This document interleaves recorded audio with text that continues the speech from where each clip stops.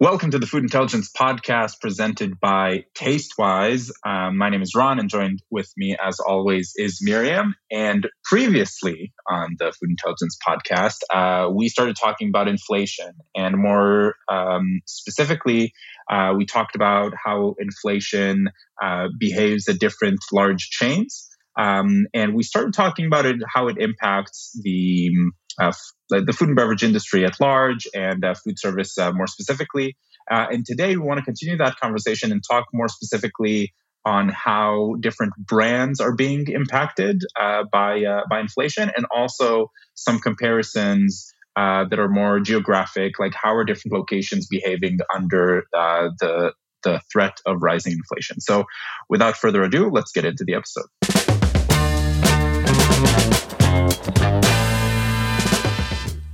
We started talking about inflation last week.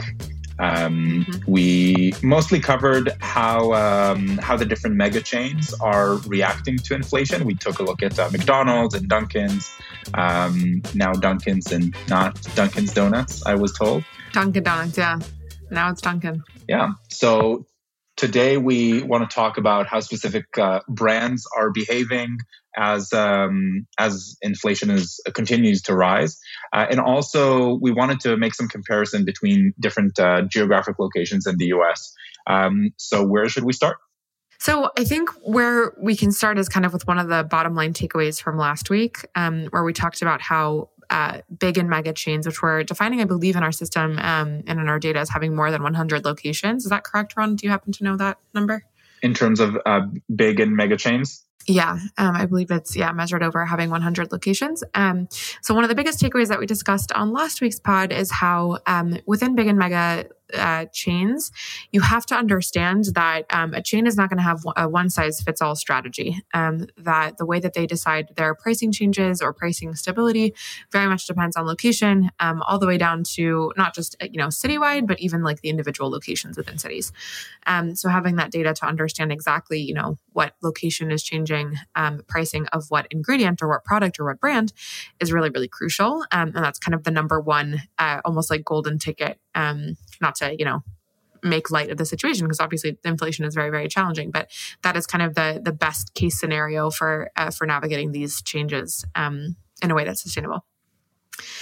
So obviously we didn't, wait, I'm laughing just because those of you who are listening to this pod won't be able to see it, but we have a current fruit fly infestation in our office, and Ron and I have both just this whole episode been fanning wildly at our faces.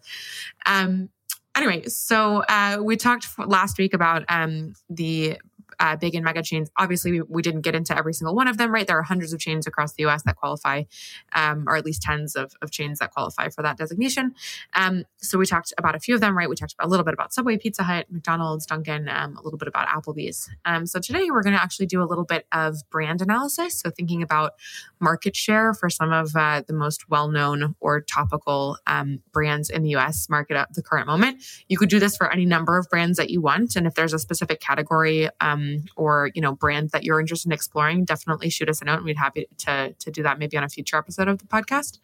But today we're actually going to look at Pepsi and Coke, kind of the American classics within the beverages category, and then we'll also look at some stuff in alternative proteins. So in meat replicants, looking at Beyond Meat and Impossible Foods. And I picked those because I think, just the split between food and beverage, it's always interesting to look at how those perform differently. But also when we're looking at food specifically, alternative proteins, alternative meats, that's a really, really big moment right now, and seeing how it reacts not only to consumer perceptions, right, of sustainability, of plant-based, of veganism, health, all that stuff. The category has, pricing impacts from just those trends in the market. So it's interesting also to compare that to how, economic trends impact the pricing as well. It's always interesting to see how trends almost migrate from between categories. I remember on a previous episode that we did, we were talking about condiments, and we were talking about how things, certain trends that you're seeing, or certain even consumer motivations that are typically associated with beverages kind of make their way into condiments as well. To a place where they're almost competing for certain things. Like, for example, beverages will always dominate convenience. That is not something that's going to be challenged by condiments. But things that have to do with flavor, then maybe you will see the difference there.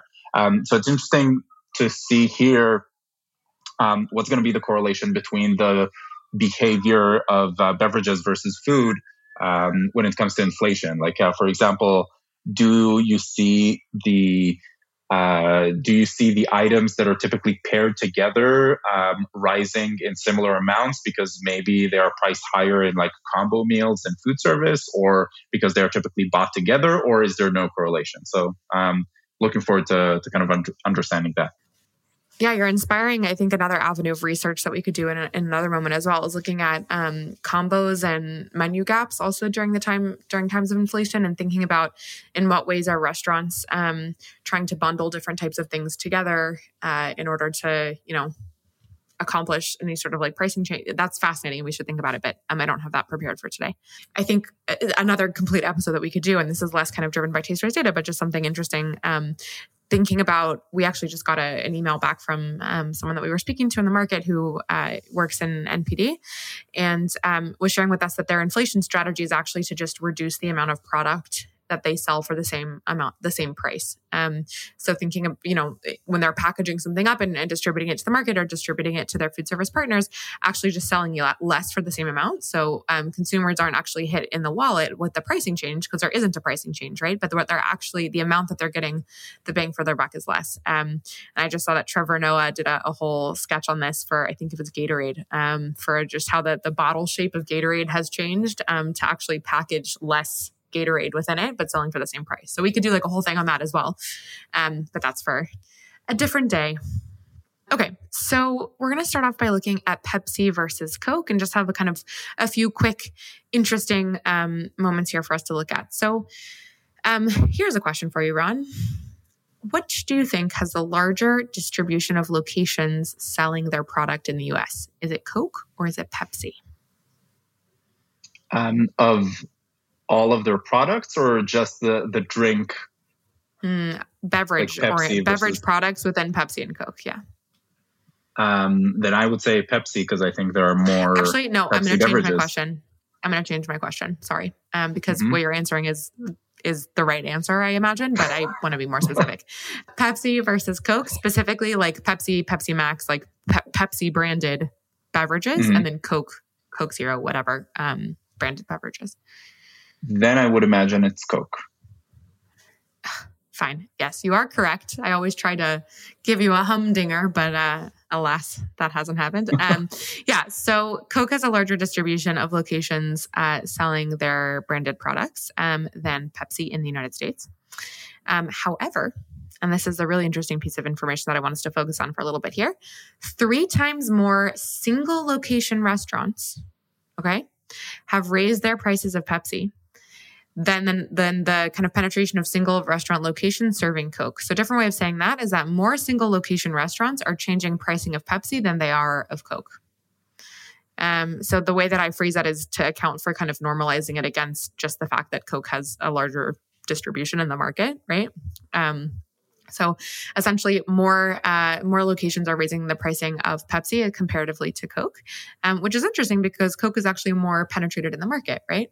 So only 1% of locations of Coke have raised their prices compared to 3% selling Pepsi total. So we're not looking at, like we did in last week's episode, looking at kind of the umbrella like big and mega chains, right? So like McDonald's will count as one, not the like hundreds of locations. It's just one.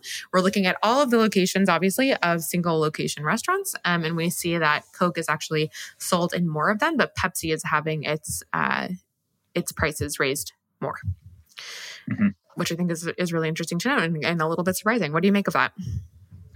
I mean, it's either that Pepsi is selling less than Coke at like an individual location. So it makes more sense to raise the price on Pepsi to kind of get it on par in terms of earnings, how much I want to get out of it with Coke. Interesting. That could be one thing. And the other reason could be more of kind of like your typical supply chain. Maybe Yep. maybe the prices of purchasing it are different. It is interesting if you look at both of these companies, and we're not going to get into like financial analysis here, but Pepsi in general is actually one of the Pepsi in general is one of the strongest stocks currently out there. So in very much a time of economic downturn, Pepsi is one of the only stocks that is almost like it shows the ceiling of what companies in this space could hope to achieve. So it's one of the few pieces of stock that still have been rising over the last month after a dip that I think pretty much everybody's has experienced, as opposed to Coke, for example. The values of these stocks are wildly different. As of the time of this recording, Coke is at around 500 a share, and Pepsi is at around 168. But it's interesting to see that the Pepsi stock is performing fairly well, like in the market. That doesn't necessarily mean that more bottles of Pepsi are being sold, right? They have so many other products, and they have so many different revenue streams. It's such a big company, very like extremely diversified. So it's not very easy to make like a determination of, okay, this is the exact reason why you're seeing the price changes. So, but those could be a few interesting assumptions to take a look at. That's interesting. And I think it's also probably an important exercise to think about. So the example of coffee that we gave last week, right? And we looked at different chain sizes and also independent locations and thought about how big and mega chains actually are the ones at least that are not dedicated solely to coffee or kind of predicated or premised on the idea of like coffee as part of its identity, like Starbucks and Dunkin', et cetera. That big and mega chains are actually changing their coffee prices fairly regularly in response to inflation. But that small and medium chains and single locations are not taking that risk, right? Because one of the theories that we were talking about is how coffee is kind of this staple beverage, and you don't want to mess with kind of the building blocks, and that people wouldn't respond well to that. So it's interesting now to reflect on that in the beverage space in a different area, looking at Coke and Pepsi, similarly kind of very ubiquitous beverages across the market, right? Name a gas station. I mean, we're not talking about gas stations right now, but like name a gas station sells Coke and Pepsi, right? Name a restaurant. There's always I always laugh. My mom is a big Pepsi lady. She prefers Pepsi to Coke. So every time we go out to eat, my mom always, the first question she asks the server is, do you have Pepsi or Coke, right? So it's very much part of the American kind of experience and consciousness. So it's interesting to see that single locations are actually sort of in reverse to that trend that we saw for coffee, right? Single locations are actually very much experimenting with pricing for these things, not on the total, widespread scale. But that wouldn't be a normal thing to expect just because there's so many locations selling these things. So Pepsi, even though it's sold in fewer places than Coke in terms of a distribution level, that Pepsi is actually being raised in price more. That on our last episode, you were talking about chains, right? And you're talking about big chains and mega chains. And you just said it, so it reminded me. And you kept saying big and mega chains. But it took me a while after you said it a few times to understand. I was like, what's big and mega? Big and mega chains. Big and mega. Big and mega. Sounds like one of those like massive retailers of like, like Big Lots. I don't know if you would know what that is. Like just like completely its own chain. Yeah, that's funny. Big and mega chains. And it was, and like halfway through the episode, I was like, oh, big and mega chains. Halfway through. Great. So glad you said something before. That's funny. I think a lesson that we're learning is that I need to slow down a little. So I will. So we're going to do more analysis of Coke and Pepsi for like based on geography in just a moment, but I want to mention the Beyond Meat and Impossible Foods example. So, heralding back to our big and mega chain discussion. So 18% of big and mega chains have increased pricing of dishes involving Beyond Meat in the last month. So almost 20%, let's say roughly a fifth of all American big and mega chains in the past month have increased their pricing of any dish involving Beyond Meat. That is significant. That's a huge number, right? A huge penetration within big and mega chains. And we'll talk about maybe why in just a moment. But only 16% of big and mega chains have increased their pricing of Impossible Meat dishes in the last month. So there's a little bit of a change there. If you calculate it out, it's 13%. So 13% more big and mega chains have raised their prices of Beyond Meat than Impossible Foods. And that's a really interesting statistic. So a lot of these, CPGs or companies that are, selling into retailers, anybody who's basically has a product associated to, a brand in the food and beverage industry, it's very hard actually for them to track brand market penetration of their brand or of their product, and even harder to track how it performs against their competitor, right? So for somebody like Beyond Meat or Impossible Foods, understanding like the comparison of what's being raised faster is actually a really valuable piece of information, right? That they're able to look at, we could drill down into the specific geographic locations if we wanted, but to understand, let's say, a big fast food chain in, pick a city, I don't know, Seattle, Washington, is changing, its prices of Beyond Meat much more than Impossible Foods. That's a really important metric for them to know, right? In order to stay competitive and to kind of navigate the landscape. I would love to hear your thoughts, and I have a few theories of my own, but what do you think is driving the kind of clear changes in plant-based meat across these big and mega chains? Like, why do you think that their big and mega chains are so much more comfortable changing the prices of these things versus others?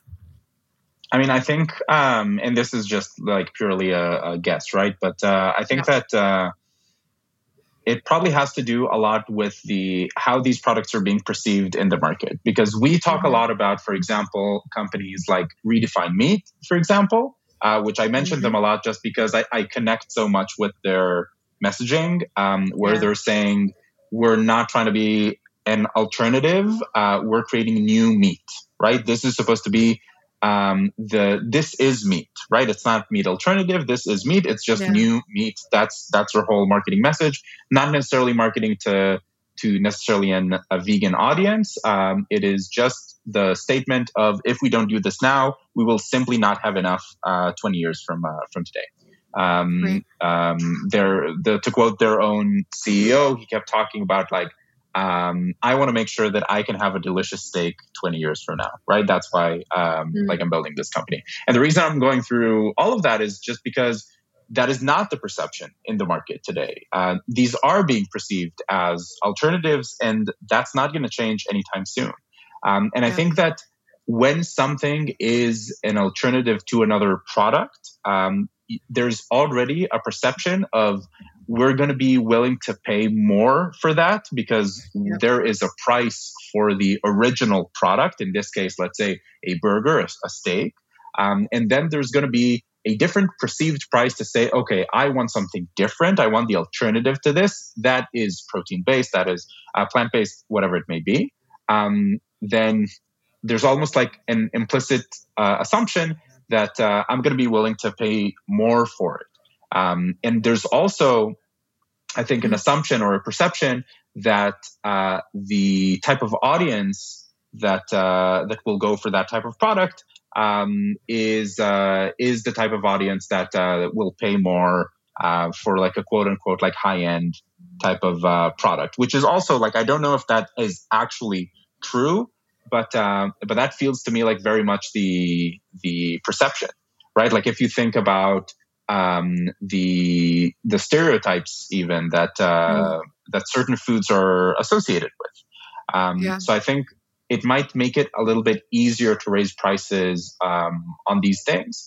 I think it will also probably get in the way of a lot of these products accomplishing their vision, right? Because the only way that they will be widespread enough is if they are also affordable and accessible to a wider audience, right? Like you were talking Right. about convenience, and we're talking about these things. So I think that could be one. As for specifically Impossible versus Beyond, you said that that Beyond, the prices for Beyond are increasing more than prices for Impossible, right? You mentioned, Yeah. and that maybe there is even like a difference in perception between these two brands specifically, right? Like, because Impossible, it might be the more established company, maybe the more even like traditional company in the space. Maybe it's perceived that way, and Beyond is perceived as kind of like a different class of products.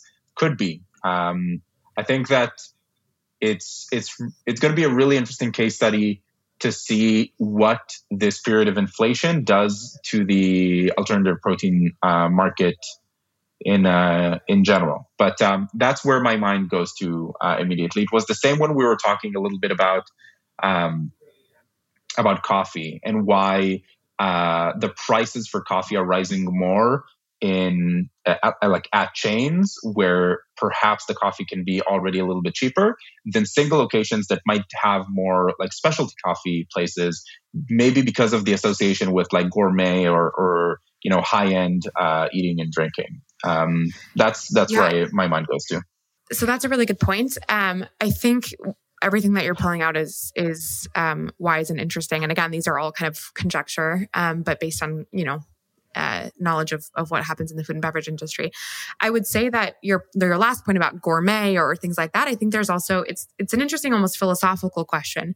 If we have an ingredient or a product or, a dish that caters to needs that are not seen as being mainstream or mainstream, quote unquote, enough, that there's almost an expectation that consumers will be willing to sacrifice a little bit more money for the pleasure or the privilege of having those needs fulfilled, if that makes sense, right? If it's not kind of addressing the bottom line base of like health or taste, I would say even, right? That like, if it's something beyond that, like if it's sustainability or veganism, plant-based, even like certain forms of health, I would say like functional health, right? That those things are seen as almost like economic, one, brands rely on those things to be economic drivers, right? That they can charge more. But there is something there about like niche consumer need equals higher economic spending power, which I think is interesting. And I think there's probably going to be a revolution in that in the coming months and years, I hope. And also just to draw it back to what you were saying about the coffee example, yeah, for sure. I think that there's also really an interesting thing here, almost like a parallel between Beyond Meat and Impossible Meat, as being sort of these niche items, as well as the like seasonal drinks that we talked about at Dunkin', right? That brands or chains are much more willing to experiment with raising the price on things that are seen as being more like special or niche or whatever, and anticipating consumers will be much more comfortable with that. So the example of like cold coffee or iced coffee in the summer at Dunkin', as they will for the Beyond Burger at Burger King or whatever, right? Okay, the next piece of data that I want to pull out for about that, and this is kind of the thing that throws the twist into the puzzle. So 13% more big and mega chains I'm getting my numbers mixed up here. So 13 more big and mega chains have raised the prices of Beyond Meat than Impossible Foods. So what we were just talking about, right? But 20% more big and mega chains actually sell Impossible Foods than Beyond Meat. So it's that same thing that we saw with Coke and Pepsi, right? That big and mega chains are raising their prices of Beyond Meat more, but more restaurants that are in big and mega chains actually sell Impossible Foods. Do you see where I'm going there? So like the market penetration of Impossible Foods is actually higher within big and mega chains, but big and mega chains are big and mega chains are deciding to raise their prices of Beyond Meat more than Impossible Foods. So that's an interesting analysis. And, we'd have to get into the nitty gritty of those brands and kind of probably have access to more behind the scenes information and behind the curtain information to understand why. But it's definitely interesting to know. Both behind the scenes and behind the curtain. That's a lot of access. And beyond the meat. So just a few more numbers for you. Only 5% of small and medium chains have raised their Beyond Meat prices. And that's about 4.8 for Impossible Meat. So that's a huge gap, right? If we're talking about 18% and 16% respectively for big and mega chains, that number drops significantly to around only 5% for both within small and medium chains. Wait, so that was a lot of numbers very quickly. So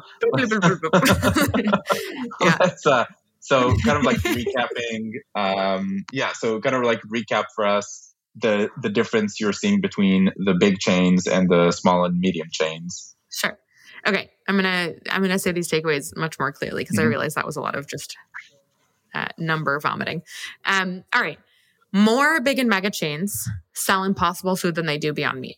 Okay. But a higher percentage of those restaurants are actually raising prices of Beyond Meat than Impossible Food. So there's a little bit of a disconnect there. And between 16 to 18% of big and mega chains have increased their pricing of these meat alternative mega stars, right? Beyond Meat and Impossible Meat.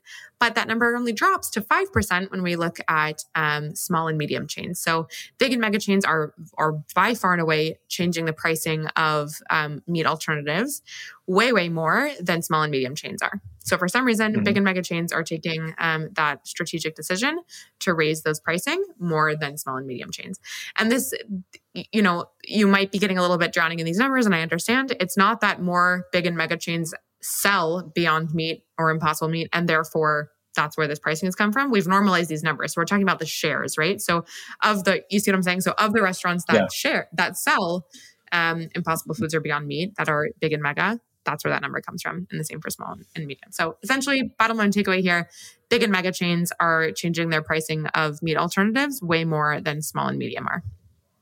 Based on everything we talked about so far, both today and on the previous episode, do you feel it's safe to say that big and mega chains are responding to inflation in a more sweeping manner than small to medium chains? Like they're making more changes, they're raising more prices, because that's what it sounds like to me, right? Because that was also the case on one of the things we talked about last week.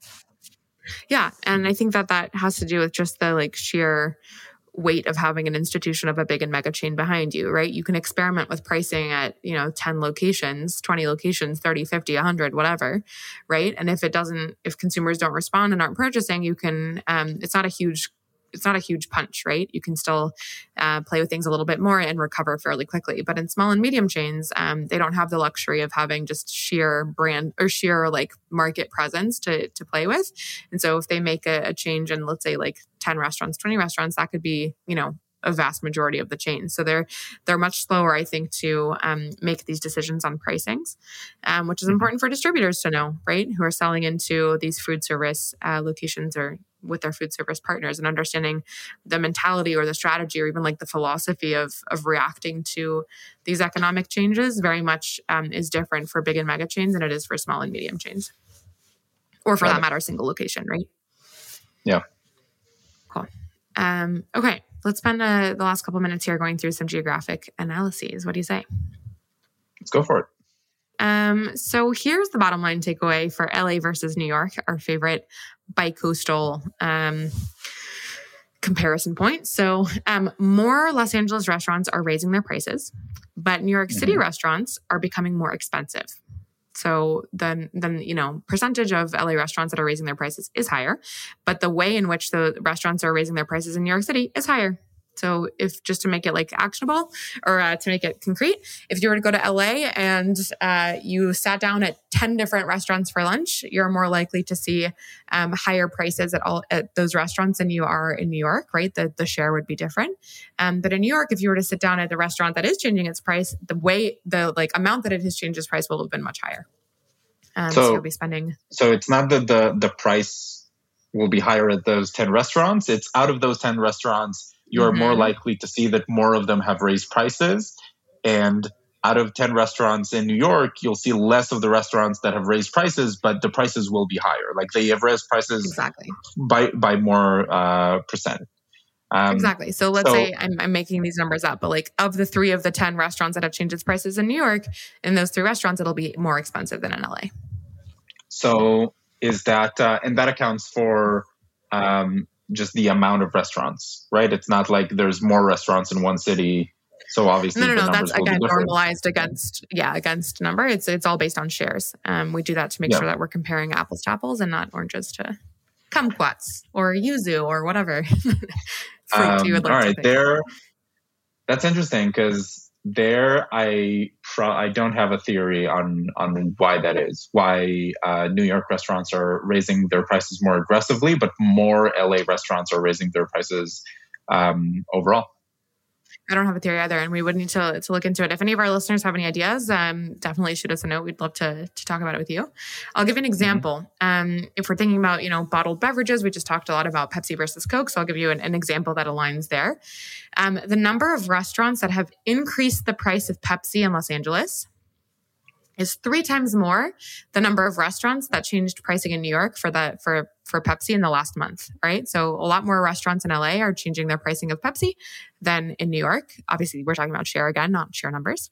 But within those restaurants in New York City, the pricing change in dollars is actually, 14% higher than that of LA. So if you happen to enter a restaurant that has changed its pricing of Pepsi in New York, you are likely to pay 14% higher than you would in LA, even though more restaurants in LA are changing their pricing of Pepsi. So that's, I think, just like a real world example. I mean, something we talked about a lot last week, which is probably why we're not mentioning it a whole lot now, is what do you do with this information, right? Like what is it good for? So, I mean, if you're in the industry, I'm assuming this is as fascinating for you as it is for us. But I think that at the end of the day, a lot of the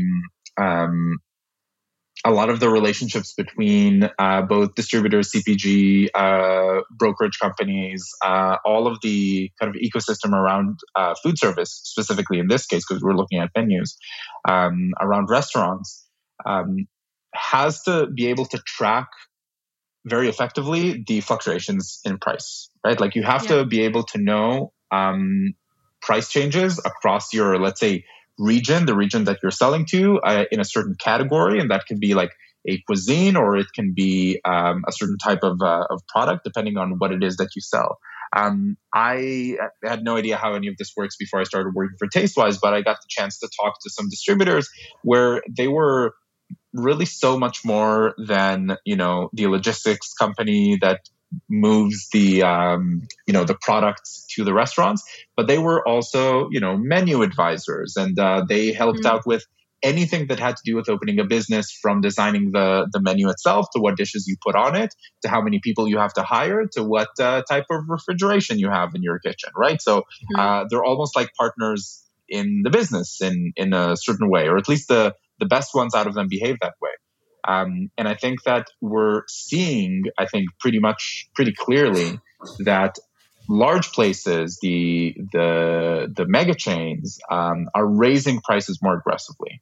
And it is more difficult for smaller chains, places who have under 5 locations, or even like medium chains that are typically like regional. It is harder for them to compete, especially if it's in the same category, like if it's the same products. If you have restaurant partners that you work with, or if you are owner of one of these chains yourselves, you have to be able to track these prices to know when is it strategically the right time to raise your own prices in a place that you can do it with confidence, right? And not with just like, this feels like, everybody's raising prices, I should raise them too. And then you can overshoot it, or you can end up underpricing as well. So that is, from what we're seeing with Tastewise customers, at the very least, the reason for increased interest in pricing information. Right. Yeah, because making strategic decisions based on data is a much safer way to do decision making during a really volatile time, right? If you're doing it based on gut feeling, or off of a few conversations that you've had with one distributor or restaurant partner, it's not great. There's something else that I wanted to add there. Okay, maybe if I remember, we'll come back to it. All right, I want to give a few examples. We're not going to go through all of the geographic examples that I've pulled, but I want to, talk about just one. So when we think about, we just talked about kind of the difference between small and medium chains and large or big and mega chains, right? So let's think a little bit about another way to look at chains or restaurants generally, food service generally, is geography, right? Which we've talked about a little bit, but with New York and LA, but let's think a little bit more broadly. So what do you think is the city with the highest rate of restaurants to increase Pepsi pricing in the US? Meaning out of all of the US? Out of all of the US. I feel like that will be, I will just be naming a random city. Name a city, Ron. Name a city. Phoenix, Arizona. That's what you always guess. You always guess Phoenix, Arizona. You know, have you even been to Phoenix, Arizona? I have. I have also been to Flagstaff, Arizona, so I can change my guess to that. Yeah. What do you think you call people who live in Phoenix? Like if people from Los Angeles are Los Angelinos, people from Chicago are Chicagoans, people from Richmond are Richmonders. Phoenicians? I think it might be Phoenicians, like the ancient seafaring community. This is now a podcast about a completely different topic. Tell me more about... But bringing us back to the topic at hand. So no, the answer is not Phoenix, Arizona, but good guess. The city with the highest rate of restaurants to increase Pepsi pricing in the U.S. is actually El Paso, Texas, which is fascinating. So 10% of restaurants that sell Pepsi in that city have raised their prices of Pepsi with a whopping average 50% price increase in the last month. So that means if a can of Pepsi, and in 10% of these restaurants that sell Pepsi, if a can of Pepsi, cost $2, now that same can of Pepsi costs $3. And that was just in a month. And that's a pretty significant change, right? If you think about it, a 50% change is significant. And just to give context, people might be saying, okay, but restaurants change their pricing all the time. Why does this matter? For context, in El Paso, usually sees only around maybe a 2% monthly increase, if that. Usually, somewhere between 0 to 2. So having a 50% monthly increase is definitely a sign of like a reactionary sign to inflation, and is really surprising. So yeah, if you're working in El Paso and you happen to be selling Pepsi, that's good to know. But the bottom line takeaway here is it's much bigger, right? Yeah. I mean, I think these are, at the end of the day, all examples, right? Like this is all data that we're pulling out of Tastewise, to give you examples for both how our customers are using this data, but also because we get specific questions about these things. So I always mention this at the end. I know we're close to running out of time, but if there is a specific location that you're working on that you would like to make some price comparisons at, just like we were doing right now for El Paso, Texas, or just like throwing it out there, Phoenix, Arizona, just like another place that shoot us enough. Yeah, is it though? I don't know. That would be a good Phoenicians, question. It probably is. What do you call people from Denver? I don't know. Denverians? Let's find out. I'll find that out while you keep going. Denverinos. I have a friend who lives in Broomfield, Colorado. What do you call people from there? Broomfieldians, obviously. So my point was that you can send us a note at live@tastewise.io with the things that you want us to cover, specifically this month and next. Around inflation and pricing information is the best time to contact us about these things, because most of the things that we'll be putting out will be about that. I don't know if we have time for anything else, but was there anything else that you wanted to wrap up with? Yes, two things. The first is that I wanted to share just to kind of bring full circle our conversation about alternative proteins. So the cities that have the highest percentage of restaurants to raise their prices of dishes involving Impossible meat is actually Indianapolis, Indiana, and Aurora, Colorado. And for both of those, a full third of restaurants selling that ingredient have increased their prices. So a full 30%. And the biggest takeaway there is not, as Ron was saying, that Indianapolis and Aurora are experiencing these price changes, but just that, we're in a moment of such economic volatility that people are making strategic decisions to change even a full third, right? A full third. Think about the last time that you saw a full third of restaurants change anything kind of en masse, right? So I think that the urgency is there and it's really important to pay attention to it. The second thing that I wanted to offer is that people from Denver, I think, are called Denverites. And apparently the like technical term for the name of people, like the name of people from where they are from, are called demonyms. And there is actually no rule about how they're formed. They're just like a colloquial decision. Like if people refer to themselves as something enough times, it just becomes what it is. You have reverted into academia, Miriam, for like a full minute there. Tell me that's not interesting. Is that interesting? It's interesting. It is. It's interesting. It's fascinating. If you go back through the Tastewise blog to Miriam's early days at Tastewise, you will. These are like, it's all just these words, like the colloquial, the blah blah blah blah blah blah blah blah. Yeah, exactly. So, Miriam, thank you for all this really fascinating research, including what people from Denver and Broomfield are called. I'd like to thank the Broomfieldians. I'd like to thank the amazing team that makes this podcast possible. Obviously, Miriam, all the fruit flies flying around here, Eyal and Daniel, who produce and edit the podcast as well. I do want to mention again that we're spending most of August talking about inflation on our social media, on our website as well. It's a really good time to reach out to us at live@tastewise.io to ask us about the trends and price changes across the US or really anywhere else. And if we're able to give you that information, we will, or we'll cover it on a podcast episode or on Tastewise Live, which is our weekly research session. But with that, I hope this all has been useful for you, and we'll see you on the next one. Thank you, Miriam. Thank you.